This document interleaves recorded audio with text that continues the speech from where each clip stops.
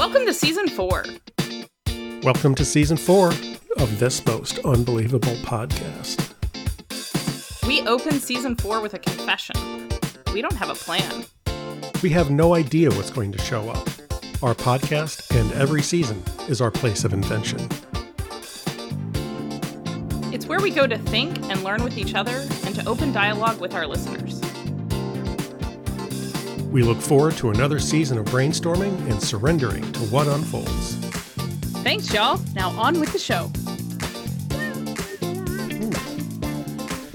Dr. Spiegel, Dr. Fitzgerald. welcome to episode 54 Indeed.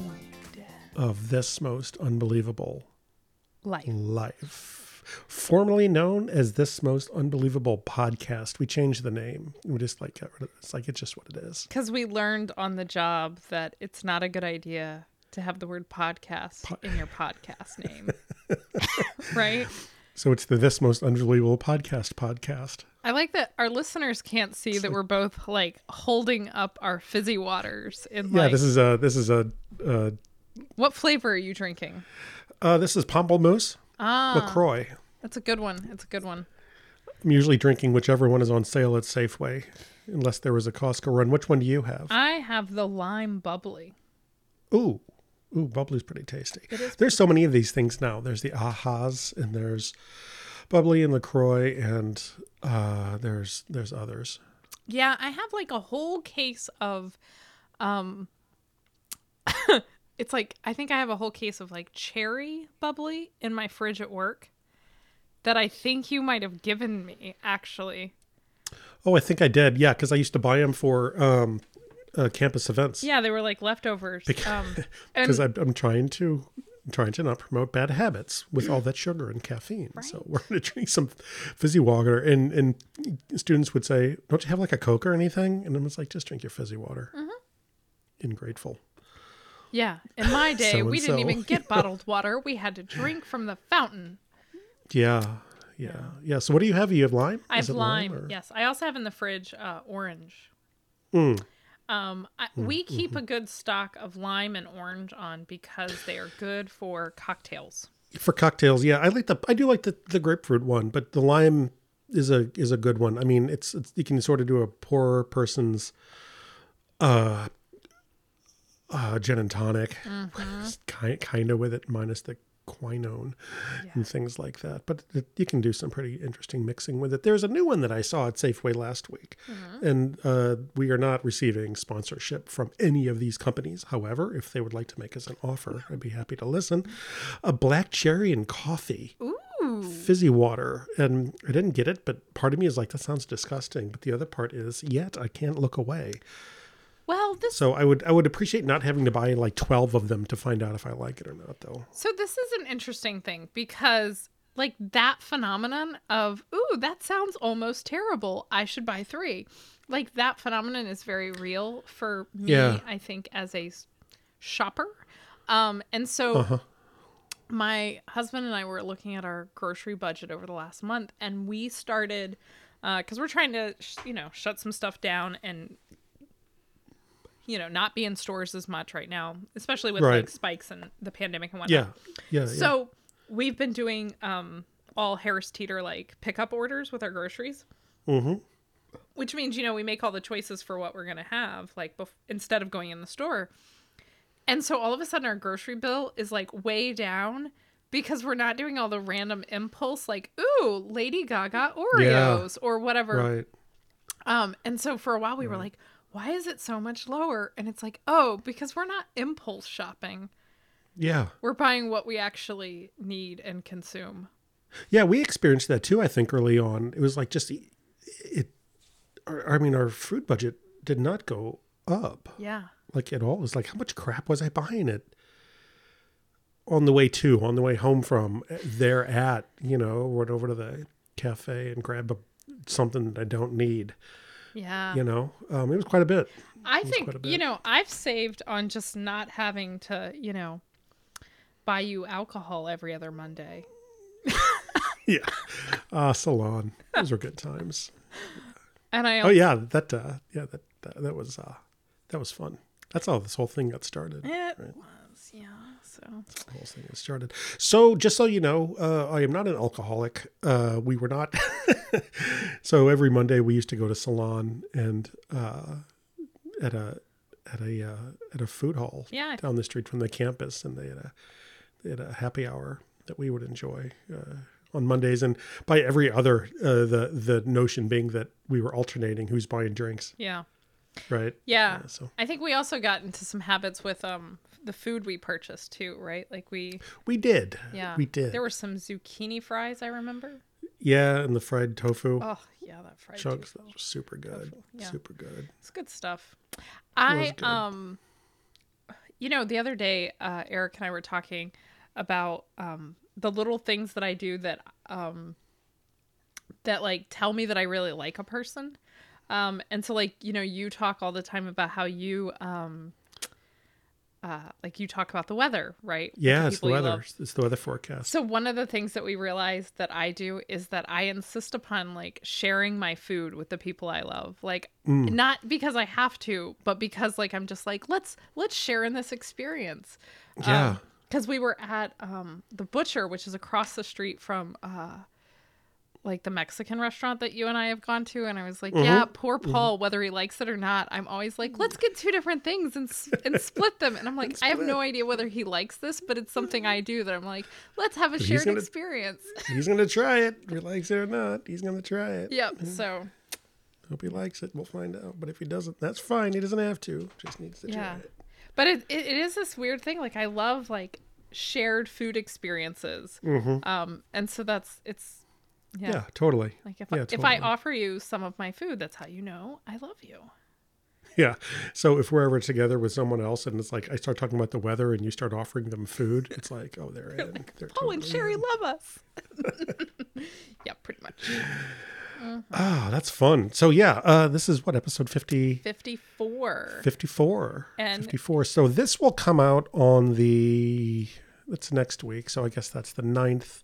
And then we have one more episode after that. And then we have season 5. Yeah, look at that. Because we're now going into year 2. Yep. Yeah, it's crazy. We're in year 2. Yeah, we're in it. We're in it. Yeah. We're in it. Yeah. Had we known that this was going to be a way that we were going to do things, I might have held off on releasing that first episode until the equinox. But yeah. But it did come like out the 5th of March, right? yeah, I think it did. And we came up with a really good idea for seasons and release schedules, like after we started, like in the middle of season. I guess we're in season 2 now. So let's do that. And that's how I like to roll, that's right? how Like I like yeah, to totally. like retrospectively justify my actions. Like, well, I've always planned it this way. You see, we do seasons on the season. Yeah. Cycles. Makes sense. Yeah. So so I guess Very what cool. people can now expect is like 7.5 minutes of us talking about a random topic before we jump into the real topic of the day. Yeah, I'm still bent about that rock, paper, scissors from last week. Did you want a rematch? I don't.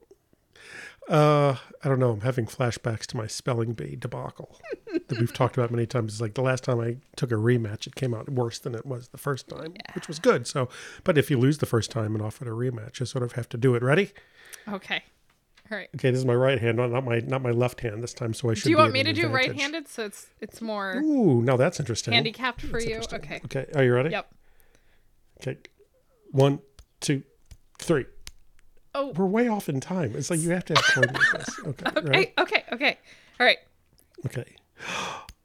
1, 2, 3.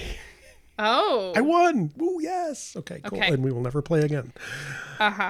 We'll play again. Okay. For those listening at home, I threw rock, and both threw Dr. rock the first Fitzgerald went with the paper, and he has therefore won one time.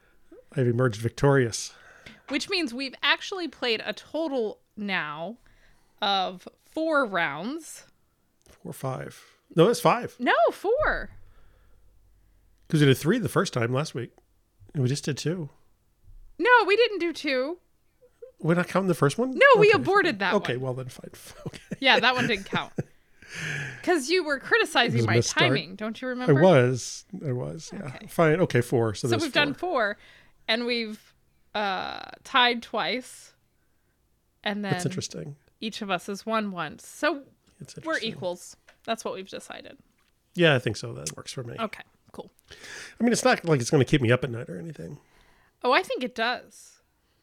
No, I'm just joking. That, Paul has been waiting for this moment all week. But nice segue. Yeah. So what does keep you up at night, Paul Fitzgerald? that's a good question.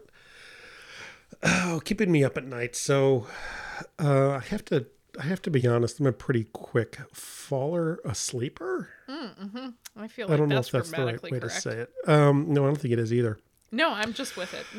Mhm. I do this thing where it's like, hanging out, watching Netflix, whatever it is, watching some TV, chilling on the couch, whatever. And it's like, oh, I'm going to bed. Within 5 minutes, I will be in bed and asleep. It's like, oh, okay, I guess we're done for the night. And then upstairs, brush teeth, in bed, out. It's like, I think by the time I don't know if this is I want to say it's because I'm so busy and productive. I think it's just because I'm getting older, but I do get up pretty early. I do wake up pretty early. You do. Once 10 or so rolls around, it's like when it's like, okay, we're done going to bed, I'm usually pretty wiped out. So falling asleep has not been really too much of a problem. Have you ever had trouble falling asleep? Or has it always been a 5-minute pillow not unless I drank a cup of coffee too late or something. Whenever it is, I can pin it back down to something that is pretty I should have known kind of thing. But I do remember having those days where I had a lot of stuff due and I was staying up really late and I was waking up early because I had something early to do the next day. And it's like that when you really get like, you're like super, super tired and you try to sleep and you can't. I've had that a couple of times and that's a little frustrating. Yeah. But my whenever I don't sleep well, which is not too often, it's usually tied to either stress or frustration a little bit, but in very non-specific ways. But usually it's like, oh man, I'm really stressed out and I'm really worried about this thing. I'm going to bed and I'll be out in 5 minutes. So it's like not much keeps me laying in bed, tossing and turning, thinking about something, unable to sleep. That doesn't seem to be the way that my brain wires. My brain wires differently. Interesting. And what have you, Dr. Spiegel? What keeps you up at night? Well, I don't know if we've even gotten to the what keeps us up. I think we're still in the what's our falling asleep ritual. What's your process? Like? Yeah, what's your process? And I think what's interesting about that is how I experience falling asleep now and how I did when I was younger are very, very different. Oh, interesting. So, basically, most of my life I suffered from really, really bad insomnia. Really? Yeah. And I would I be don't know if you knew that. Yeah, I don't think we've ever talked about this because it's never been an issue like probably as long as I've known you. God willing, it won't. Yeah. So, so I hardly ever falling asleep was really, really difficult for me. As a kid, like I would spend all night reading because I wouldn't be able to sleep. Yeah. And that was pretty normal. In college, I had a really hard time sleeping. And then for the last 20 years, I've been sleeping next to this boy. And for a while, I would get, I don't know, my anxiety would keep me up or sounds would keep me up. And so eventually at some point, I realized I could sleep if I was next to Eric because safety. You've said that before. Yeah, you've said that before. Yeah, and so even still, taking a nap if he's not home is really tricky for me. Yeah. And when I would go to conferences, I would kind of start the conference off really strong. But by day 4, I would be kind of delirious because I would not have slept the whole time. Right. Right. But at some point, we got me an eye mask and earplugs. And that is essential for me to fall asleep now. And so, Really? Yeah, so if I basically have to shut myself out of the entire world. Huh. And then I can sleep. But if I can hear any kind of sound, Or if I can see any kind of light, I won't sleep. Interesting. So there's that. I have noticed that whenever I'm sleeping somewhere else, like in a hotel or whatever it is, that first night is usually pretty lousy. Yeah. Especially if I don't have my own pillow. So I always take my own pillow. Yeah. I know. To places. So yeah, that first night I'm in a new bed, it's like, no, I don't sleep well at all. Interesting. Yeah. With the earplugs and the eye mask, I actually can do better. Because when you have an eye mask on and you're not hearing anything, it doesn't feel like What's the difference? Yeah. What's the difference between Yeah. being awake and being asleep? Yeah. What's the damn difference? But the main thing I get concerned about, like when I'm traveling now, especially if I'm traveling by myself, I get worried about like whether I'll wake up in the morning, like without like, will I hear an alarm or whatever? So yeah. So I actually have like an Apple Watch that will like shake my wrist to wake me up. You wear it to sleep in? Yeah. Yeah. It tracks my sleeping too. Yeah, that's creepy how accurate those things are. Yeah. So that's pretty creepy. Because my Fitbit used to do that, and it's like, it's a little too on the nose for me, and I don't always like what it says either. So I stopped wearing it to sleep in. It's like, I don't know if I want to know. It's so interesting to me sometimes how much like I love human data about myself, and you're like, yeah, I don't know. I love it too, but I'll obsess over that. I'll obsess over it. Yeah. I'll think I'm a failure if I don't get a solid 8 or whatever. Yeah. Yeah. But the other thing that's true about me and sleep is it used to be I thought I could only write in the middle of the night. Oh, really? Mm-hmm. And so for like all through college, most of the writing I did was done in the middle of the night. And so like Eric would wake up and find me missing from bed and discover me in the other room. Well, of activities you could be engaged in the middle of the night when you're found missing, that's not a bad one. Not a bad one, right? Yeah. But yeah, so I have, as I guess in the last maybe 5 years or so, I've gotten much, they refer to this as your sleep hygiene. My sleep hygiene has gotten a lot more solid. Right. And I actually don't think at this point that I can write if I'm sleep deprived. Yeah, I can't do much if I'm sleep deprived. Yeah. But again, if I'm sleep deprived, I really don't even try. Yeah. So it's like, I never negotiate on that usually. Yeah. It's like, I'm good with like 6.5 or 7.5, and that's usually where I sort of roll in. Yeah. But when you start cutting into that, it gets kind of wonky. Yeah.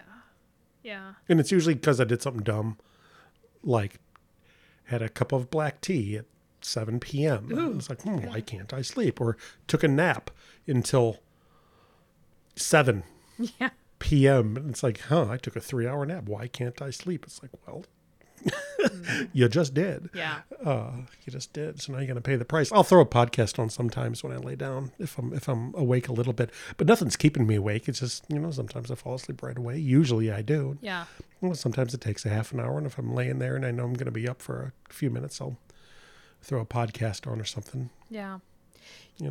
Yeah. It's interesting. Like at this point, like, sometimes I'll stay in bed and I'll like, we call it noodling on our phones. Like I'll noodle on my phone for a while before I go to bed, or I'll read for a while. But like once I say to myself, I'm going to go to sleep now, like eye mask on, earplugs in, I'm usually out in a few minutes. Yeah.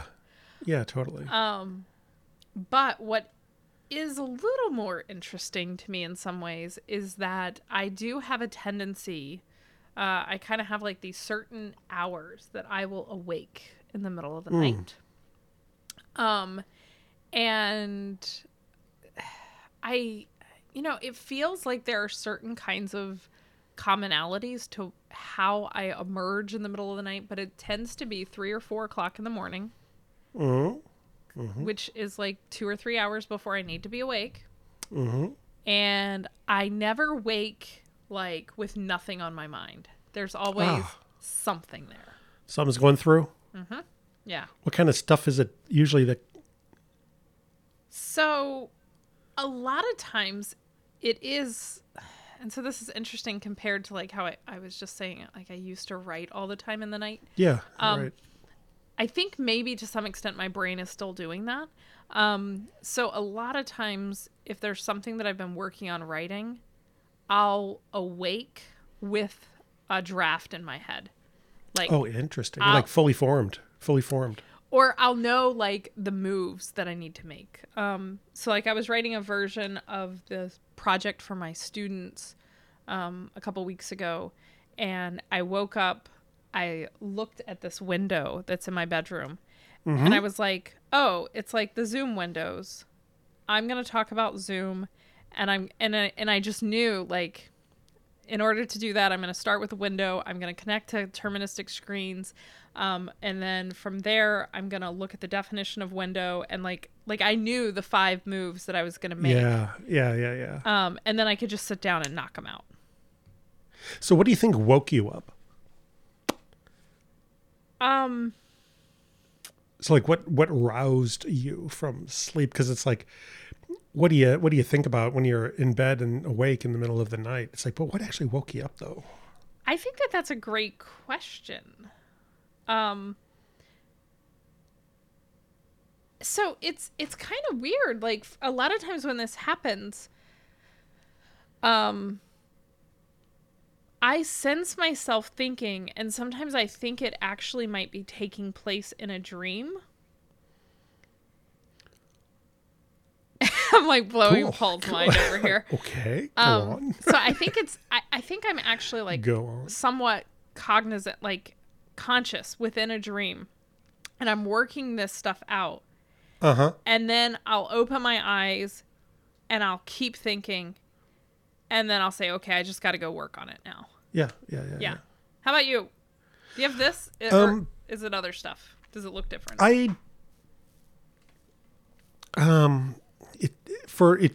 do. I don't even know where to start. I've gamified my waking up in the middle of the night a little bit. Okay. So when I do wake up in the middle of the night, it's oftentimes over the course of like a week or two, it'll be like at around the same time. And whenever I wake up in the middle of the night, I try to guess what time it is without knowing. So it's like I'll say it is 2:24. And then I'll grab a phone or something like that and look, and I'll see how close I am.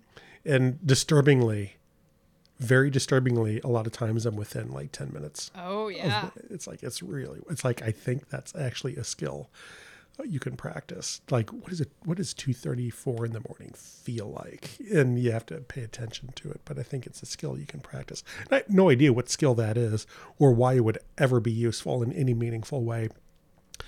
But that's what it's like to be me. Right. So, have you seen the stuff that I have in this room? It's like, what do you ever need that for? It's like, oh no, it's just cool to have. Played a lot of Trivial Pursuit when I was growing up, I guess. When I find myself awake in the middle of the night and unable to go back to sleep, it does sometimes tie into some felt anxiety that I'm having about something, but I'm not sure that it's actually anxiety about that thing, or it's just an anxiety in general that popped up that it just grabbed the closest thing that was around. Because it's never something that is going to be shattering in any way. It's like, I really need to reply to that email from a week ago. That person may or may not be waiting for. And there's no difference between sending it at 3:30 in the morning and sending it at 8 in the morning. Right. They're going to read it at 9 either way. But it feels like it doesn't feel like that's the thing that's waking me up, or that's the thing that is actually the cause of the anxiety. I'm just kind of anxious, probably maybe about some unnamed existential dilemma. But it like grabbed onto that because it was quick and easy and cheap. And it's something that I could actually get up and do something about. Right. Interesting. If I wanted to. Right. So it's like this compulsion. I need to get up and I need to do it right now. Let me grab a laptop and knock this thing out, or I'm not going to be able to go back to sleep. Fact, you probably will not be able to go back to sleep either way. Right. It just seems like the thing the anxiety sort of grabbed onto. It was like, I'm awake and anxious. ooh, I'm going to grab this email that you didn't send yet. Yeah, let's obsess about that. And obsession is a strong word to use. Right. But it'll just start cycling through, and it's like, ooh, and then I'll just kind of flop around a lot and trying to get the blankets just perfect, which they're never going to be, and lay around for a little bit. And oftentimes if I'm laying around for more than an hour, I will actually, okay, I'm awake.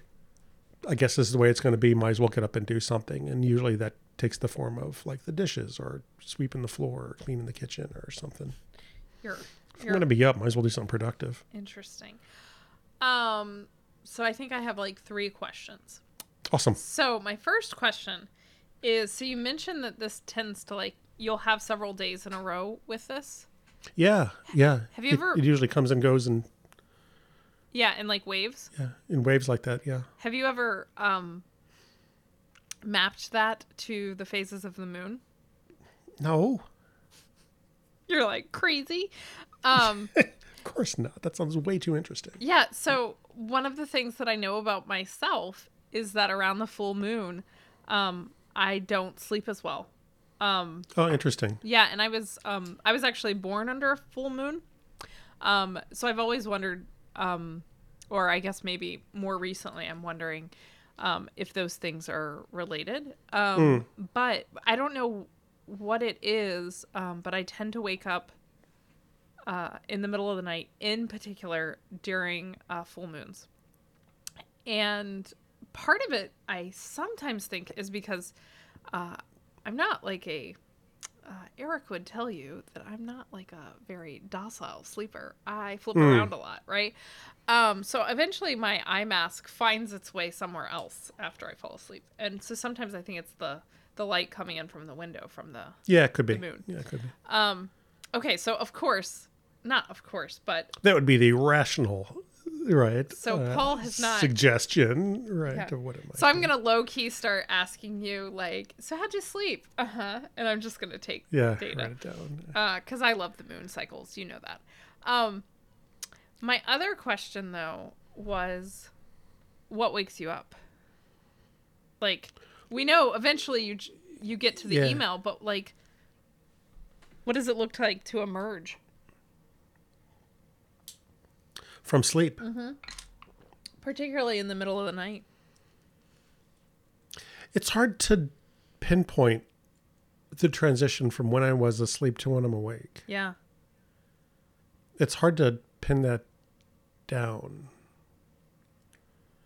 And I do recall a couple of times kind of thinking to myself, you know what, I think I'm awake. Mm-hmm. I must not be sleeping anymore, so I guess I'm awake now. Oh, look, I am. So I don't know. I don't know what it is.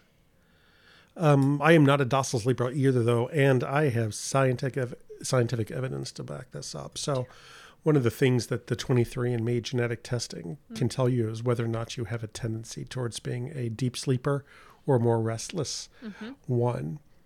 And I came out on that as a more restless sleeper by whatever percentage. That was not news to Shauna. She's like, well, obviously, just like something she knew 20 years ago. Yeah. But yeah, I don't know. I see, the whole thing is fascinating. It's like, I don't know what it's like to fall asleep. I don't know what it's like to wake up because I always feel like I miss it. Mm-hmm. It's hard to watch. I can find myself sometimes in these transitional states of kind of the groggy Twilight Zone. Yeah. Kind of. I mean, I can pay attention to that, but actual being out and then waking up again, it's like I always feel like I miss it. Yeah. It's always a discovery. Oh, I'm asleep now. Oh, I'm awake now. Yeah. One of the earliest memories that I have is being at my grandmother's house, my grandparents' house, I should say. And I don't really know how old I was. But for whatever reason, I was sleeping in my grandparents' bed. I don't know where they were sleeping. Yeah, really. I mean, there were other beds in the house, but for whatever reason, I was sleeping in Nanny and Pop-Pop's bed. And I just remember being alone in this room and having, like, the clock. They had, like, this large print clock in the room. Uh-huh. And I remember for several days spending time like staring at that clock, and it was like I was doing this experiment where I was going to figure out how many minutes it took me to fall asleep. And so I would just like watch it count down. And the average was 7. Really? Mm-hmm. Do you feel like that's accurate? I think it probably is. Like non-insomniac Sherry, probably. Yeah. Yeah. Isn't that interesting? Like that is interesting. It legitimately, because, you know, I think it is the earliest memory I have, because all of my other memories that are earlier than that, I think are like backed up by pictures. Mm-hmm. There's no photographic evidence of this. Right. It's just this thing. Me alone in a room counting minutes on a clock. Yeah. Counting's a thing I've always done, though. Yeah. That goes back to the whole count sheep situation that we were all told to. I don't know if we weren't told to do it. It was always somehow in the cultural framework of what people do when they're trying to fall asleep is counting sheep. I never found that particularly restful activity. I don't know. Well, would you like to say more about that? Like, what about it is unrestful to you? It's count sheep. What for? I mean, why sheep? Why counting? Why? I mean, I could do any number of things besides. I mean, I've never found that occupying my mind with something was a framework under which sleep came to me. So, I always found the idea of counting sheep's very anxiety-inducing, actually. Yeah.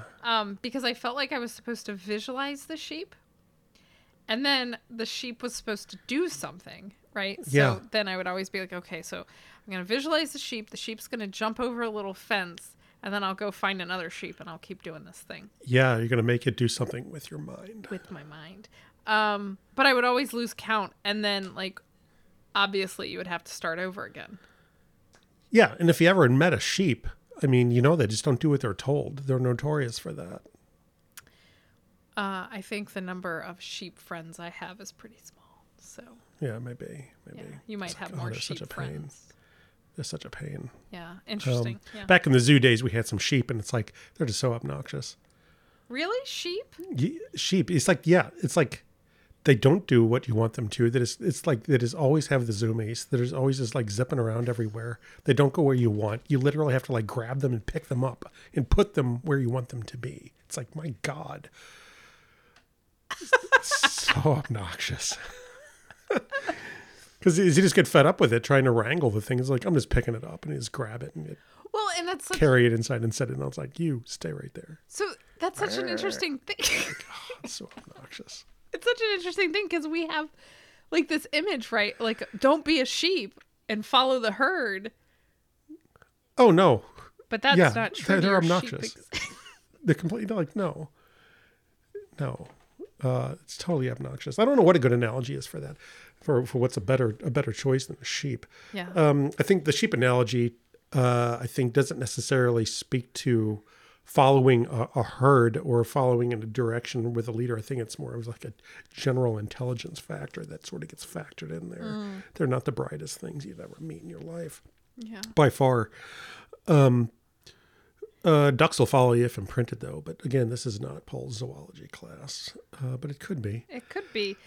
Well, I mean, we did talk about, what was it last week was gorillas. The gorillas. So this week how we had to define our terms. terms. Right? Yeah. Are we talking about the animal or are we talking about the tactic? So that's it. That was a fun one. Yeah. But yeah, this whole sleep thing. We have a lot of students that some of which we have in common in our classes and many of which we don't.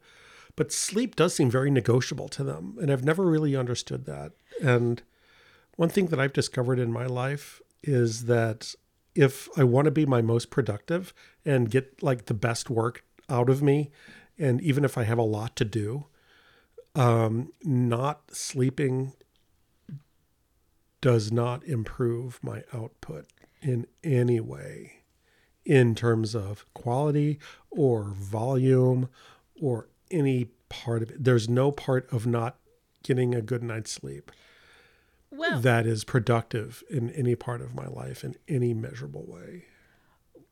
Well, and so sleep deprivation is actually a torture technique. Yeah. Right. Right. And so we know that it's really bad for people. But there is this really interesting way that I think sometimes what keeps us up at night is our I don't know, like this idea that like the perseverance without sleep, this superhuman capability is somehow like a badge of honor. Yeah. Drink a gallon of coffee to stay awake and keep banging it out. Right. And I think I see it modeled by students. I see it modeled by faculty, like, oh, I stayed up all night to grade these papers. And boy, I used to do that, once upon a time I was miserable. Yeah. Right. Right. Right. But I'm with you. Like, even, I mean, I have Paul has watched this happen. I have a witching hour when like I hit like the middle of the afternoon and, I get tired and I need to be promptly fed or I will turn into a very, very terrible human. Right. And the same is true with sleep. If I am under rested, I don't recommend me to the world. Like, Yeah, you're just worn out, and it's like the fuse is short. yeah, The tank is empty. Your ability to absorb things that you would usually, in most circumstances, offer kind patience to, yeah, that ability is lost or seriously under available. yeah. But it's so interesting because like I said, I used to write all the time at night. Yeah, right. And so I used to really pride myself in my ability to write up to the deadline. And my students, like, they still model this behavior. They're like, oh, I do my best writing. Let me tell you, you do not do your best writing then. You do not. You might do writing, and it will be subject to much revision. Yeah. Under those circumstances. And it is what it is, right? If the alternative is, well, I'm just going to lay in bed and just sort of lay there. It's like, I don't know what to do. So that's where, I just sort of come in with, well, I'm awake and my mind is latching on to some weird stuff that some of which I can do stuff about, some of which I can't. Because my rule about what happens in the middle of the night, right? Never believe anything your mind tells you in the middle of the night. Yeah. Even though that stuff may be true, the urgency at which it is felt is usually a little exaggerated because it's the only thing going on and it's dark and quiet. So it's like, of course, everything is loud. But yeah, it's like never believe anything your mind tells you in the middle of the night. And so it's like, I'm just going to go and do the dishes. Well, and so I think it's so interesting how different our experiences are with this because for me, I think a lot of times when I wake up at 3 or 4 o'clock, it's because like I go to bed with some sort of interesting mental knot, right? And something is happening while I'm sleeping. Like I really believe that rest, like I guess there's probably research, right, that shows like our brain does some real work while we're sleeping. And yeah, it does. Totally, it does. Yeah. Like biological work. Right. And so important biological work. Yeah. Right? Like vital, right? Yeah.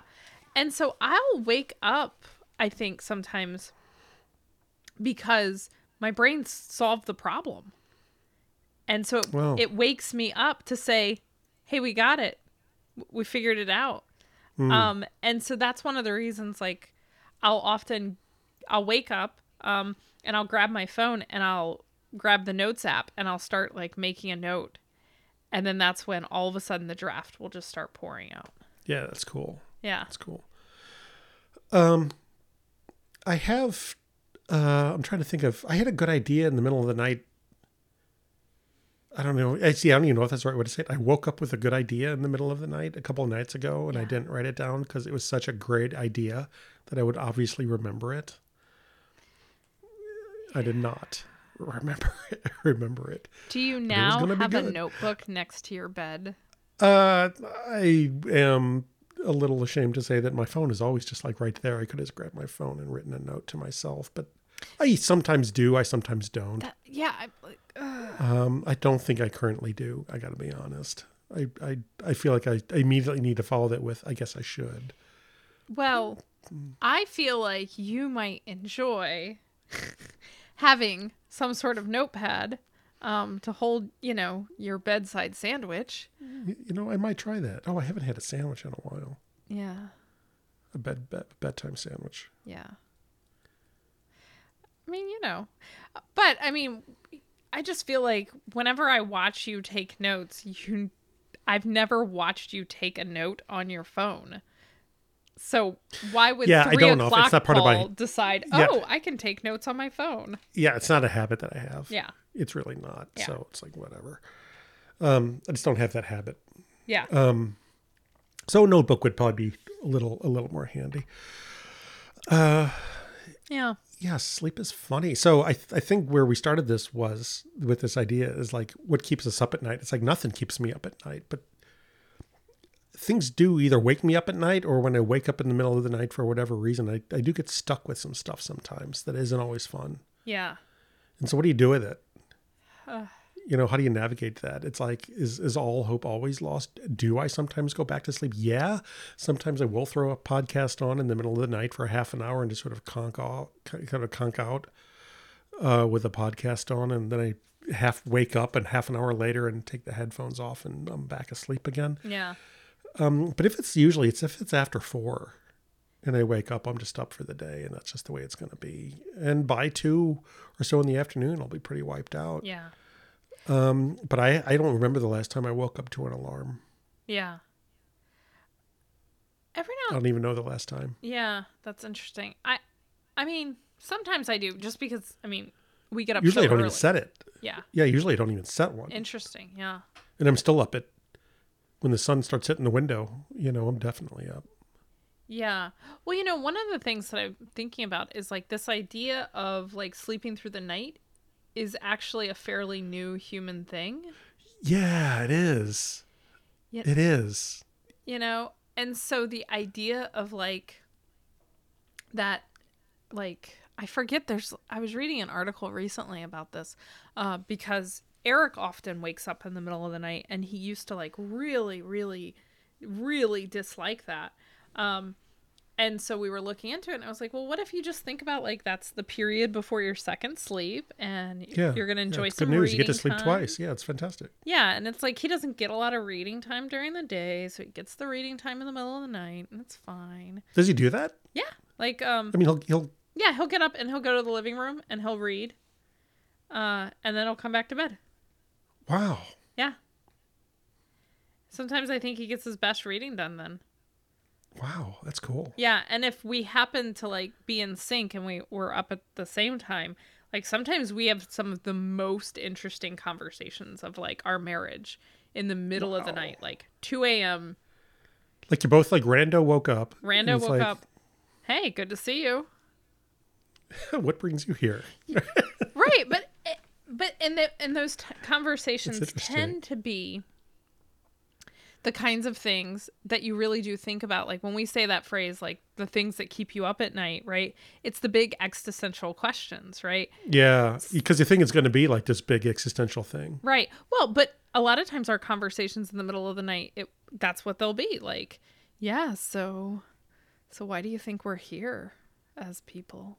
Really? Yeah. You do have those? Yeah. Interesting. In the middle of the night. We've always done that, I think. Wow. Yeah. Yeah, we get quite philosophical in the middle of the night.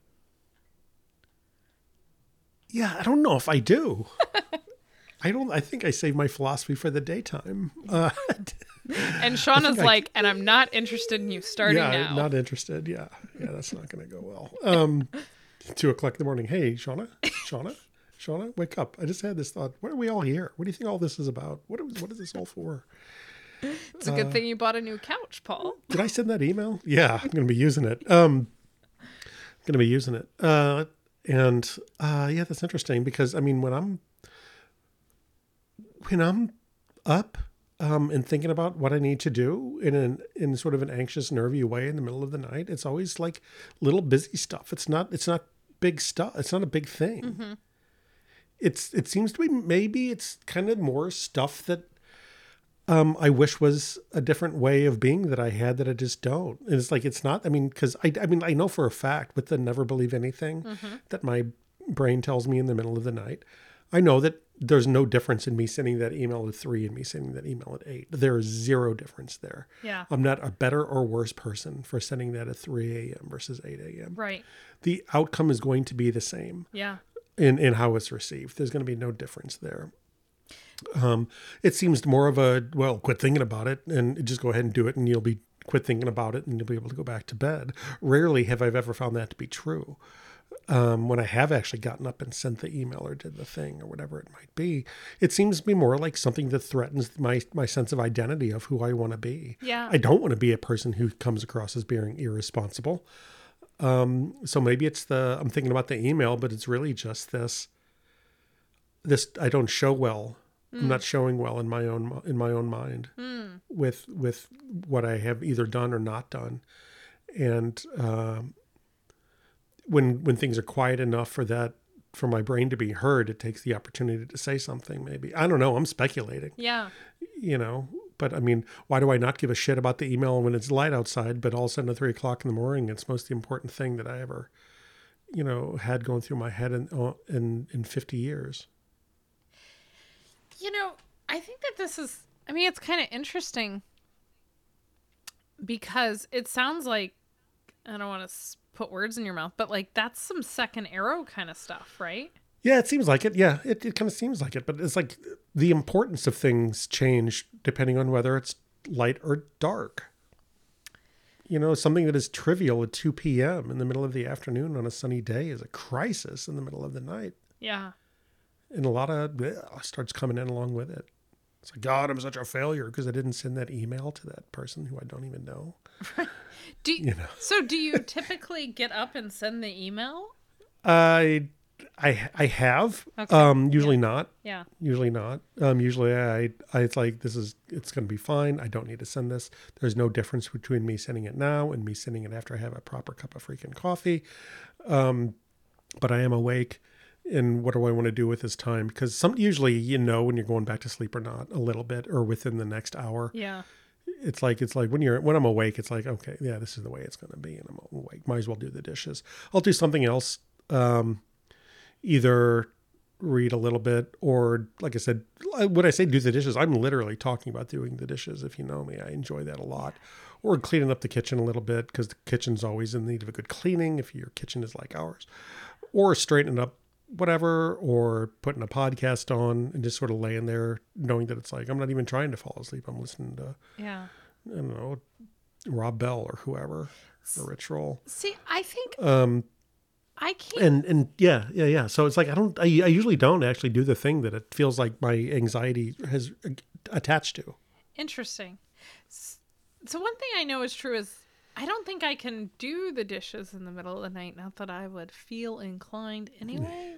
Don't feel the urge to do them in the middle of the day either. I don't. Not particularly. Funny thing about the dishes, I don't feel like doing them during the middle of the night. No. Or during the day. Or at dawn. Or at dusk, for that matter. Or yeah, this is like it feels like a Dr. Seuss poem in here somewhere. Yeah, exactly. I do not want watch the Lorax anywhere. But I think I'm just not. I mean, I live in a pretty small place, and I'm not a particularly quiet individual. Yeah. Tight quarters so over like, there. I think I have tried like doing the dishes in the middle of the night. In which case, I think a groggy Eric will emerge and be like, "What you doing? What's going on? Everything okay here?" Sometimes I will take a shower in the middle of the night if I'm up. Yeah, that creeps me out. What? Really? A shower in the night? Yep. Why? I don't like taking showers when it's dark out. I'm just gonna stare at Paul for a second, y'all. Yeah. I'm not a fan of it. It's weird. Is it like you watch Psycho one too many times? Like, what's the deal here? I don't know. It just feels wrong. You make your own rules. Oh, I love a night shower.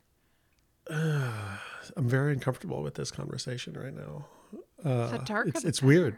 It's weird. Yeah. I don't know. It's like because I've thought about this a lot actually, because every time that I've had to, this is why, this is one of the most difficult things about, well, it's not anymore because, hashtag COVID. Yeah. With our jobs that we have. I mean, we don't have to be on a campus somewhere at 7 a.m. to meditate in my office at 7:30, for example, because I have an early class and I want to beat traffic. I mean, those days are so far behind us. It's not even funny at this point. But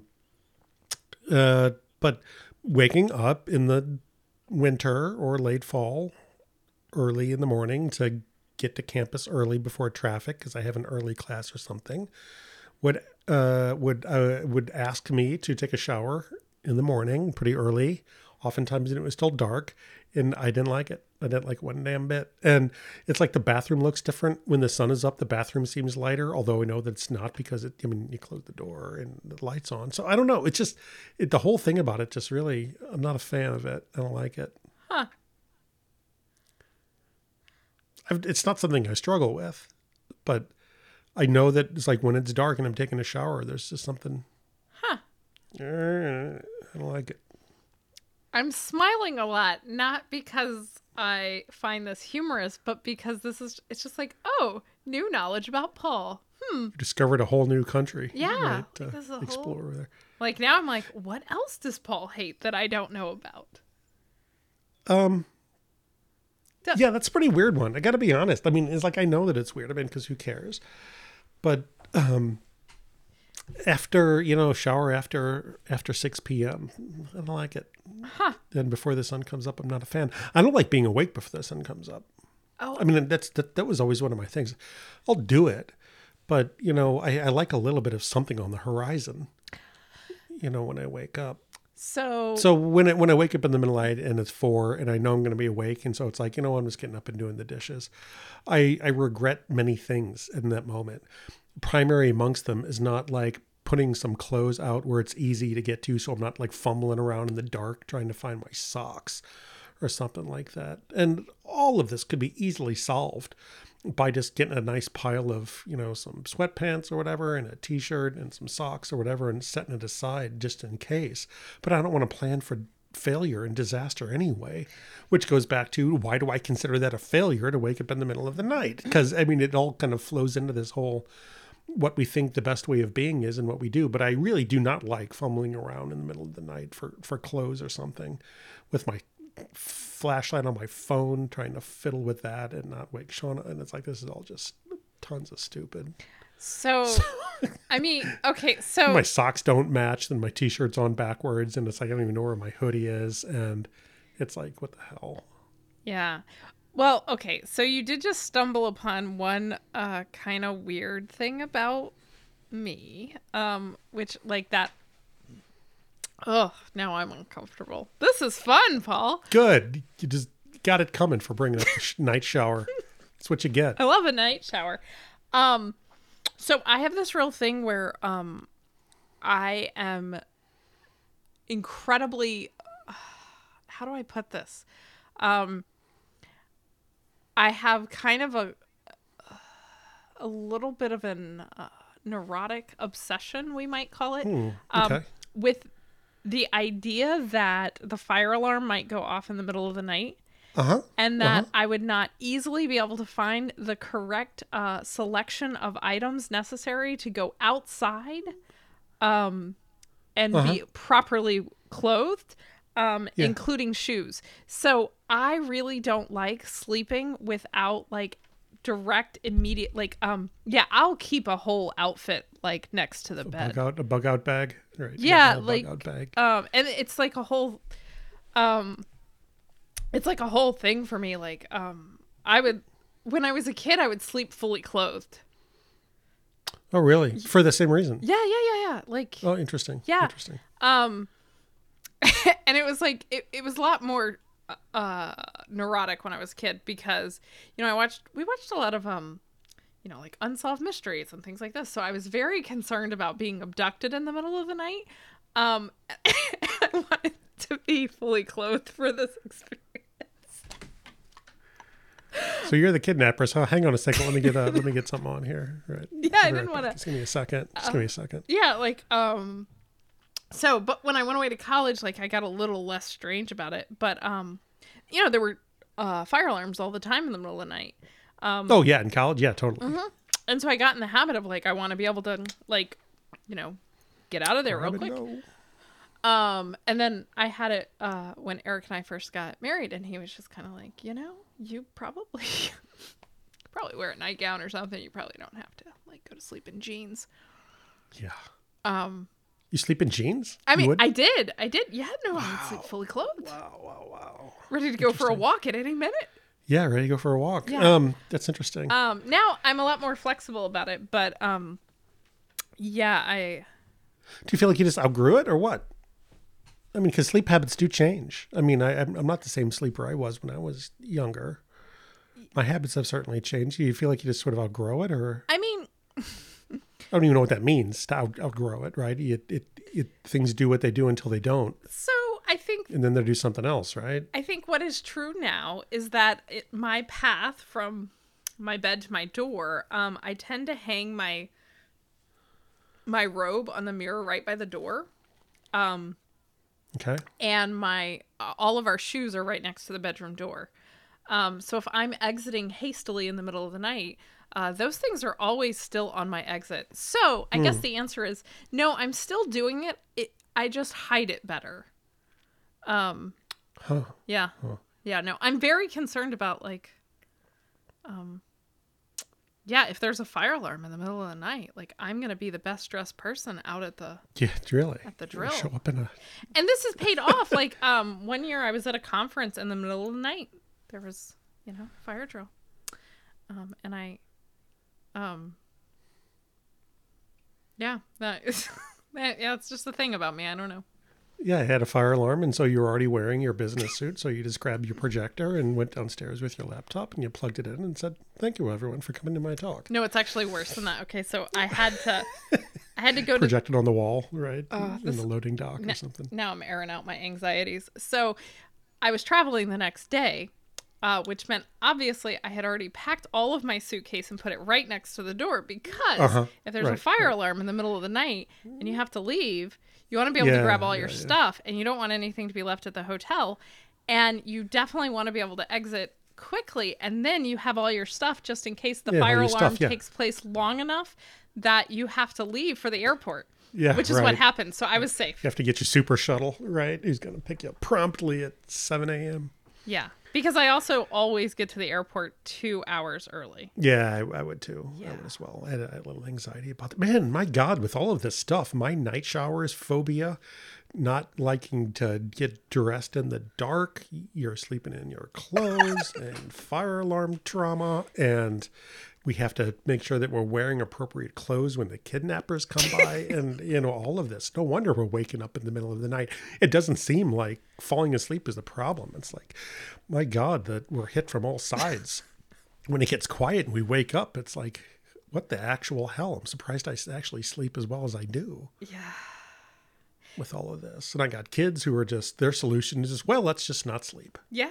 Let's see how that goes, because it's more anxiety inducing to keep waking up at 2 a.m. with a quiet house and a noisy head, you know, than it is just to stay busy all the time. Well, I'm sure the fact that I was concerned about the kidnappers coming was probably related to the fact that I didn't sleep well as a child and often just stayed up reading, awaiting. Yeah, and watching Unsolved Mysteries and all of that. Yeah.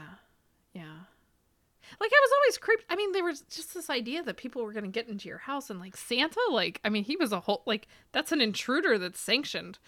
Yeah. Okay. And, so I think a lot of people have that, though. We've covered enough of Sherry's.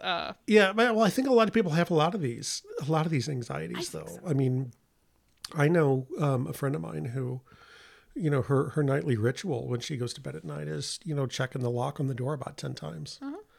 You know, check it, go to bed, get up, check it, go to bed, get up, check it, you know, and it's, yeah, you know, she's got a little bit of an anxiety about that, you know, it's part of her routine, you know, and I'm not sure what it is that, you know, why I bristle so hard against fumbling around in the dark for clothes. It's like, it would take me literally 15 seconds the night before to solve this. I really recommend this it. problem, It's really but I strange. don't. And it's like, I don't know why you don't do that. So, I'm fully aware that a lot of times when I wake up in the middle of the night and I have to bristle with something, in every case, I think it's something that, like a trivial amount of planning could have prevented. If I had sent that email, if I had put my clothes out, if I had, did the dishes before, or what, I don't know what, I never really angst about the dishes. It's always something I look forward to. But like I said, that's why I always think it's not that actually wakes me up, the stresses and the anxieties. I think it is, I wake up for other existential reasons. Mm-hmm. And my head just grabs onto whatever's closest. Because that stuff alone, because who cares? Yeah. It's like the same mind that tells me all of the stupid stuff that I need to be anxious about is the same one who knows that it doesn't matter if it's 3 or 8 when I send the thing. So it's like the same mind that tells me that I need to be anxious about is the one that says it's stupid to be anxious about it. So I don't know what to do with that. Right. Well, I mean, I think that what's interesting is, like, we think about the things, like this phrase of what keeps you up at night. Yeah. It really is, like, it is the stuff that our brains grab onto, right? Like, me talking about my weird rituals about having a full, like, business suit next to my bed so I can go to sleep. I mean, it's something the brain has caught onto for whatever reason. Your dislike of night showers, one of my favorite things. I don't think I've ever woken up with a fear of, oh my God, I'm going to have to take a shower. I just begrudgingly did it. Right. Yeah. But it's just something, I just think that it's so interesting how people, like, all of us, like, our brains will grab on to different things. Like something, like, it never would have occurred to me to dislike a shower at night, but you have clear opinions. I'm not a fan. I know. I'll stop mentioning them because, like, you get sadder every time I do. Yeah, I'm not a fan. I have no idea why. Yeah, I don't know. Yeah. I don't know.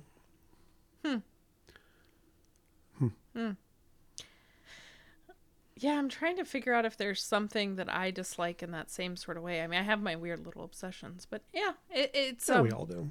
We all have the things we like and dislike, right? Like, yeah. What was it? Maybe the other day you said, like, was it the Dalai Lama who doesn't like coconut? Yeah, something like that. Yeah, he gets really grumpy when his schedule is too much stuff's in his schedule, and he gets kind of terse with his handlers. Yeah. It's like, I don't know why you get my schedule so tight. And he gets all grumpy, and he goes, it's like, dude, you're the Dalai Lama, chill. And he's like, you put too much stuff on my calendar. Yeah. But probably not like that, but probably not. Yeah. But that's the thing is, right? Like, our brains are interesting. They can grab onto different things. They can wake us up in the middle of the night. It's tricky. Any advice for people who are having a hard time sleeping?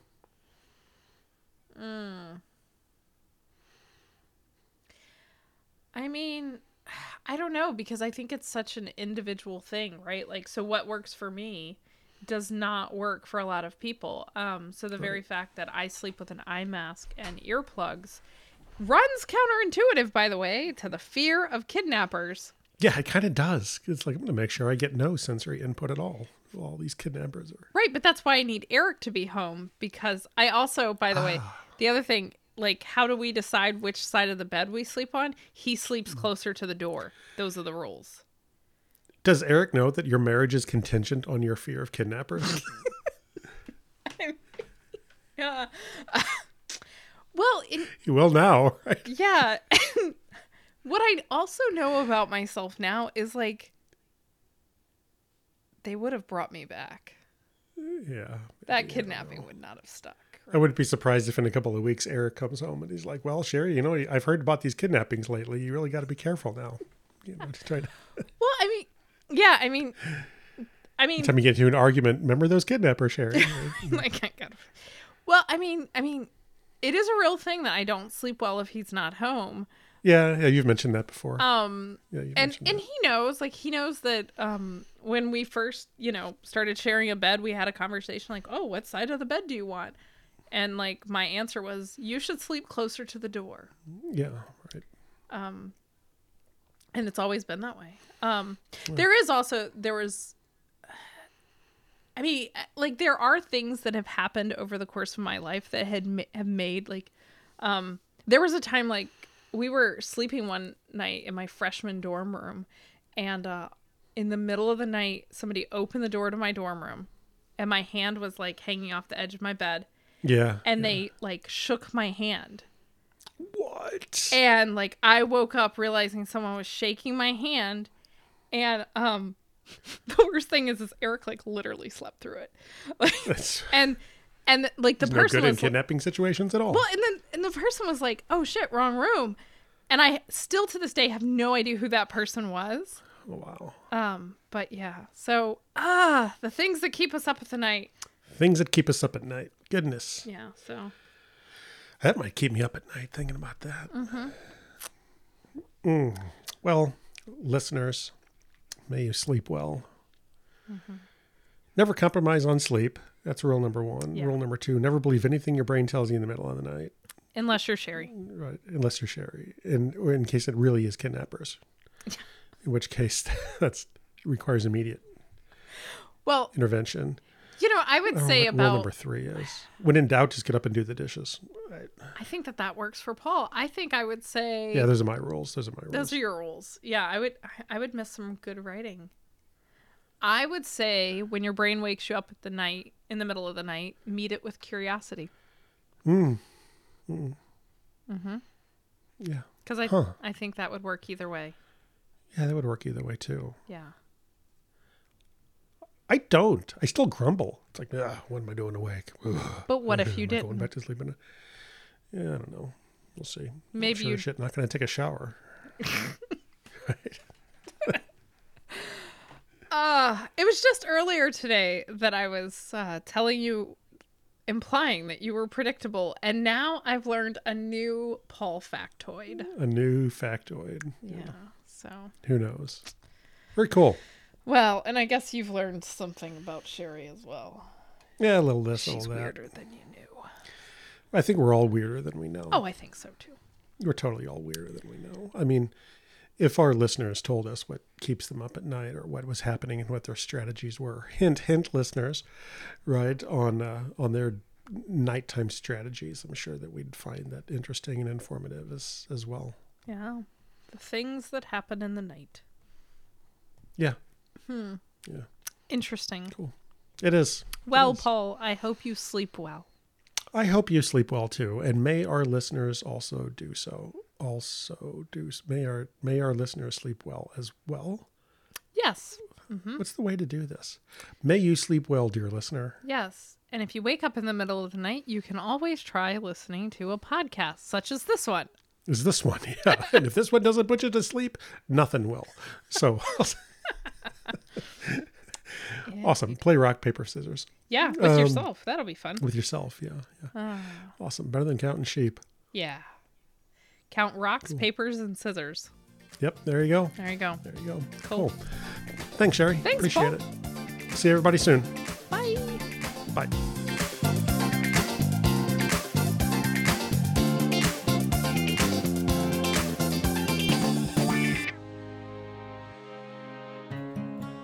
This podcast is produced by Sherry Spiegel, Paul Fitzgerald, and This Most Unbelievable Life. For more information, please check us out at www.thismostunbelievablelife.com.